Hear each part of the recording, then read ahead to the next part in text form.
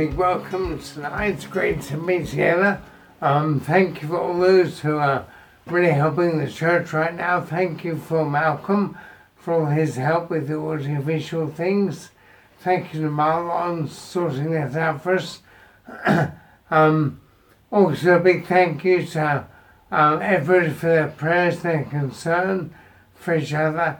For those who work in the hospitals and with the elderly, for Mary Carr, for Pip, for Heather, Gayatri, for Penny, Joy, and many others, I'm sure.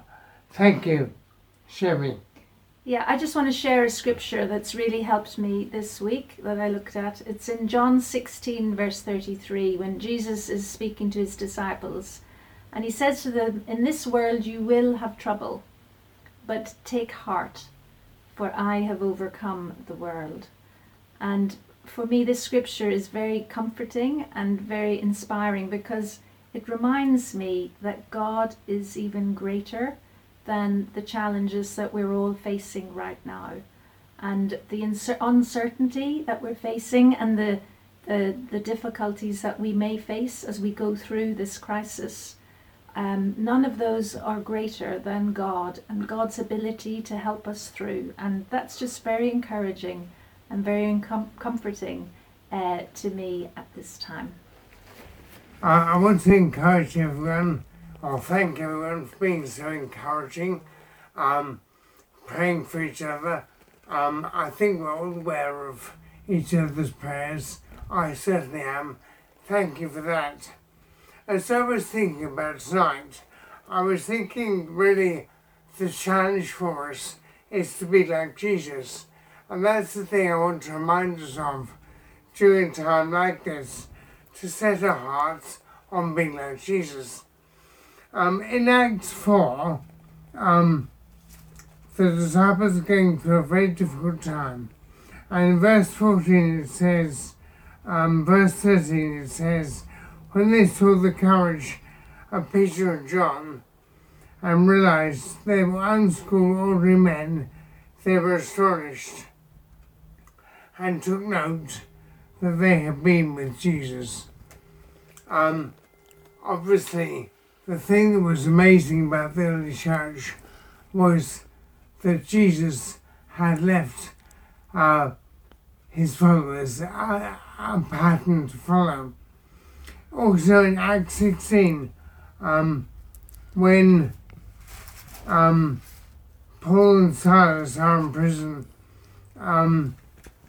they're put in prison under very difficult circumstances, and yet they're in prison and they're singing hymns to God, aware of just how God has looked after them and how they're there, and then the jailer becomes a Christian.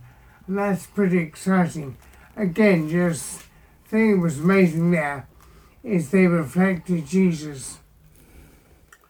Another passage I thought of was in Galatians 6:10. Therefore it says, "Therefore, as we have the opportunity, let's do good to all people, especially those who belong to the family of believers." The heart of the early church, the heart of Jesus. It's very, very exciting, very special. And then in 1 Peter 1 verse 22, it says, "Now that you have purified yourselves by obeying the truth, so that you have sincere love for each other, love each other deeply from the heart." The heart of Jesus there. I was reminded how a couple of nights ago I had the opportunity, I don't know why I did this, but I rang someone who used to be in the church, and we had such a good talk. He was self-isolating, so he was at home waiting for me to telephone him, and it was really just, it was lovely. It was an opportunity, I think, to be like Jesus. So let's remember that our uniqueness comes from being like Jesus, and our identity comes from being like Jesus. So let's bear that in mind. Thank you. Thanks, Tim. Thanks, Tim and Chevy, for welcoming us. Thanks, Tim, for those thoughts about the early church. I'm going to add a few thoughts here, and then I think for a lot of us, we're going to take some time afterwards to discuss our thoughts on what Tim shared about the early church and what I'm going to share now from Psalm 120. Why Psalm 120? Well, it's the first of the Psalms of Ascent, as they're called, which run from Psalm 120 to Psalm 134.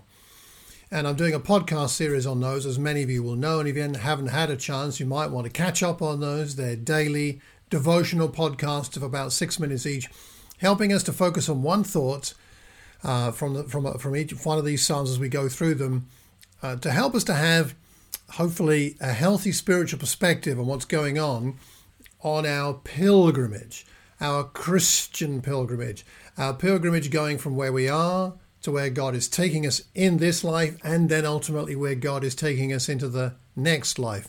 So what happens, if you don't already know this, is the Psalms of Ascent were sung by bands of pilgrims as they went from where they lived to Jerusalem, to the temple, to the holy city, to the most holy place at the major festivals of Judaism.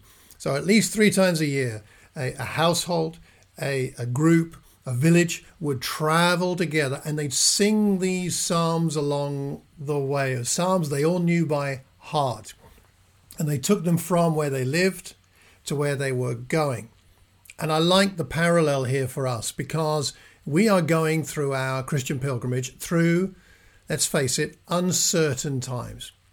We don't know exactly how this will all turn out after the COVID-19 virus has done its worst. We don't know what exactly the economy will look like. Many of us don't know exactly what our work situations will be like, even if we will have a job. We don't know what will happen to those we love, especially the elderly and those with challenging health conditions, whether they'll make it. We don't know what that's going to look like. There are so many things. We don't even know how we're going to feel about our world, about God, about the church, about our faith. We don't know what difference it will make to our neighborhoods and our families. And some we trust will be good and helpful, but other things we just don't know. And so it seems to me that we need to have, it'll help us to have the perspective that God is taking us from point A to point B, at least this part of the journey. There's a pilgrimage, and we're making a journey together. And if we trust God, we know that where we will end up is going to be better than where we started from. And perhaps we need that shaking up. I'm not saying God caused the virus to shake us up, but when something like this happens, maybe it can be helpful to allow it to shake us up and say, oh, I need to move. See, when those pilgrims started out from wherever they were living in Israel, they had to pack up their house, they had to pack up their business, they had to get all their donkeys saddled and all the bags packed, and they had to get the family together. And imagine they had young children, they were traveling for maybe a week or two on their way to Jerusalem. They had to make the decision. It's comfortable here, business is going well. There's no reason to go to the temple except, well, we're supposed to, but do we really have to? Would God really mind if we didn't go? They still had to make that decision. I trust God that I'm in a nice place, but He wants me to take me through uncomfortable times and experiences to somewhere better. And that's the Christian discipleship, life of discipleship, isn't it? That we trust Him, that as things come up like this, that God says, there's somewhere better, I'm taking you. So that's why I think the Psalms of Ascent are so useful right now. Anyway, enough background.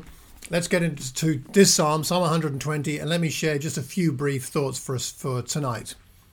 Psalm 120, I call on the Lord in my distress, and He answers me. Save me, Lord, from lying lips, from deceitful tongues. What will He do to you, and what more besides, you deceitful tongue? He will punish you with a warrior's sharp arrows, with burning coals of the broom bush. Woe to me that I dwell in Meshech, that I live among the tents of Kedar. Too long have I lived among those who hate peace. I am for peace, but when I speak, they are for war. So, just a couple of brief points here. Firstly, what we see at the beginning is that the psalmist is honest about his distress. I encourage us, in our prayer times, even in talking to one another, be honest about our distress. I've been encouraged as I've talked to people about how they're finding this time, that many have said, I don't know, it's really tough. I don't know how to handle it. I'm in over my head. I don't know how to handle it. And I like that. I mean, it's not comfortable, but it's good. And in our relationship with God, as we go out to pray or whenever we're spending some conscious time with God, it's important to be honest. The psalmist says, I call on the Lord in my distress, not once the distress is over, but in it. Let's be honest with God whilst we're in the middle of our distress. We are all confused right now. We're living in very strange times. Generally speaking, if you're walking down the street and you see somebody walking towards you on the pavement, if you were to then cross to the other side of the road, they would think you were being very rude by just avoiding you deliberately. Nowadays, if you do that, people wave and smile at you and say thank you. This is a topsy-turvy world. Toilet roll seems to be the most valuable commodity anybody can possess. And it's affecting our minds too, right? I mean, yesterday I had a shave, as you can probably see. I'm looking nicely shaven yesterday. I had a shave, and after my shave, I have some aftershave I put on my face because I'm getting old and wrinkly. And I reached into the basket and pulled out a tube of something and put it on my hands and spread it all over my face. Lo and behold, it was not aftershave balm. It was a hair conditioner. And I realized once I had this spread all over my face, I had conditioner all over me. And the bizarre thing is, not only was it conditioner rather than aftershave balm, I don't even keep the aftershave balm in that basket. It's not in the bathroom. It's in my bedroom in a drawer next to my bed. It wasn't even in the same place. My brain and my mind are so scrambled a lot of the time. I do not know what's going on. You and I need to be. It's healthy to be. And God likes it when we're honest with him in our distress. So that's the first thing. And then he says, he answers me. And so he approaches God with the knowledge that he answers. And he has answered your prayers in the past, hasn't he? He's answered some of mine. So we can have confidence he's listening now and he's answering our prayers. So that's our first thought there. Second thought, in the next couple of verses, he talks about the lying tongue. It seems that what's happening to the writer of the psalm is somebody is slandering him and he's having a hard time with this. That's why he talks about the deceitful tongue. But then he says, what's going to happen to you, you deceitful tongue? How's this going to get sorted out is the question he's asking. And as he reflects on how it's going to get sorted out, he realizes God's going to sort it out. That's the he. He will punish you with a warrior's sharp arrows with burning coals of the broom bush. Now, the broom bush, you can make that into charcoal in ancient Israel. So basically what this chap is saying is, you've got a deceitful tongue, just stick it out one more time, and God is going to stick a warrior's sharp arrow through your tongue, and he's going to take a piece of red hot charcoal and burn your tongue off with it. I think that's the kind of imagery he's got. And what's he really, I don't think he's really being vindictive, but I think what he's getting across is the only weapon you've got is a tongue. My God has got far more powerful weapons than that, so you better watch out. And we now are feeling rather overwhelmed by this agent of death and pain, this COVID-19 virus. That's nothing on the power available to God. And you and I tap into that power when we pray by faith. We pray for people, we pray for their bodies, and we pray for their spirits, for their souls, for themselves to come to God through this. Maybe you're seeing this. I'm seeing more people be sober, more people talk to me about God, more people, especially those who've drifted from the faith, saying, maybe I need to think again about the way that I've drifted from God. This is a wonderful thing, that God is using something bad, but he's opening doors. And a question I'd like to ask you to think about, and you might want to discuss this in your family groups, is this. What's been better since the COVID-19 virus has struck us? Some things have been worse, but some things have been better. Been better in your relationship with God, better in your relationships with other people, with your children, with your spouse, better in your community, better in your workplace, better in some way or other. So what's been better? Because God's doing something amazing. He has more power than our enemy. We do have an enemy, but he is nothing like as powerful as our God. Our God has superior weapons. Final thought. Woe to me that I live in Meshech, that I live amongst the tents of Kedar. What's he talking about? Kedar is east of Jordan. Meshech is north of Israel, possibly where Turkey is these days. He's saying, I don't know what I'm doing living in those places. Now, literally, he clearly can't be living in two places at once. So it's not he's talking metaphorically here. And what he's saying is, I've been further from God than I realized. And that's why they needed to do this pilgrimage. One of the reasons that God had them do these festivals is to take them out of their normal routine and bring them back to Jerusalem, to the temple, to be reminded who was their God and who they were as the people of God. And again, in a time like this time can be creatively, spiritually useful for us when we realize that God can use it to remind us of who we are and who He is, but we need to make a change. I've lived amongst those tents. I've lived far away in Meshech and Kedar. I don't want to live there anymore. I don't want to live there anymore. I don't want to be far from God. I want to be close to God. And frankly, what that means is perhaps we need to repent. Perhaps we need to repent, and maybe not of some heinous, horrendous sin, but maybe we need to repent of an attitude of self-reliance, an attitude of desiring comfortability, an attitude that says, I've got everything I need right now, God. You don't need to challenge me anymore. You don't need to help me grow anymore. Maybe we need to repent of such thinking because God's got something better for us. Let's face it. Where would you rather be as an Israelite? Out there amongst the pagans, surrounded by them in Kedar or Meshech, not knowing where God is and who you really are? Or would you rather be in Jerusalem, on the holy mountain, in the temple courts, close to the Holy of Holies, smelling the sweet smell of sacrifices as they go up, knowing that this is for you and your relationship with God, knowing that the Shekinah, the glory of God, is there in the temple, knowing that He is your God. I mean, wouldn't you rather be there? See, that's the kind of place, metaphorically, God is taking you and I through this pilgrimage time. That's kind of what's going on. And Jesus is with us all the way. I'm going to finish with a scripture that Chevy used at the beginning. It's John 14, verse 27. Jesus said, peace I leave with you. My peace I give you. I do not give to you as the world gives. Do not let your hearts be troubled. And do not be afraid. We may feel troubled. We may feel afraid. But we don't need to live a troubled life or live a fearful life. We're on a pilgrimage. We've just begun. This could go on for some time. But even though we have maybe only just begun, we're going to a much, much better place. So I hope this has been helpful for us all. Maybe this is what we need to do, or maybe it'd be helpful to talk about these points in our times of discussion, in our family groups, our locations.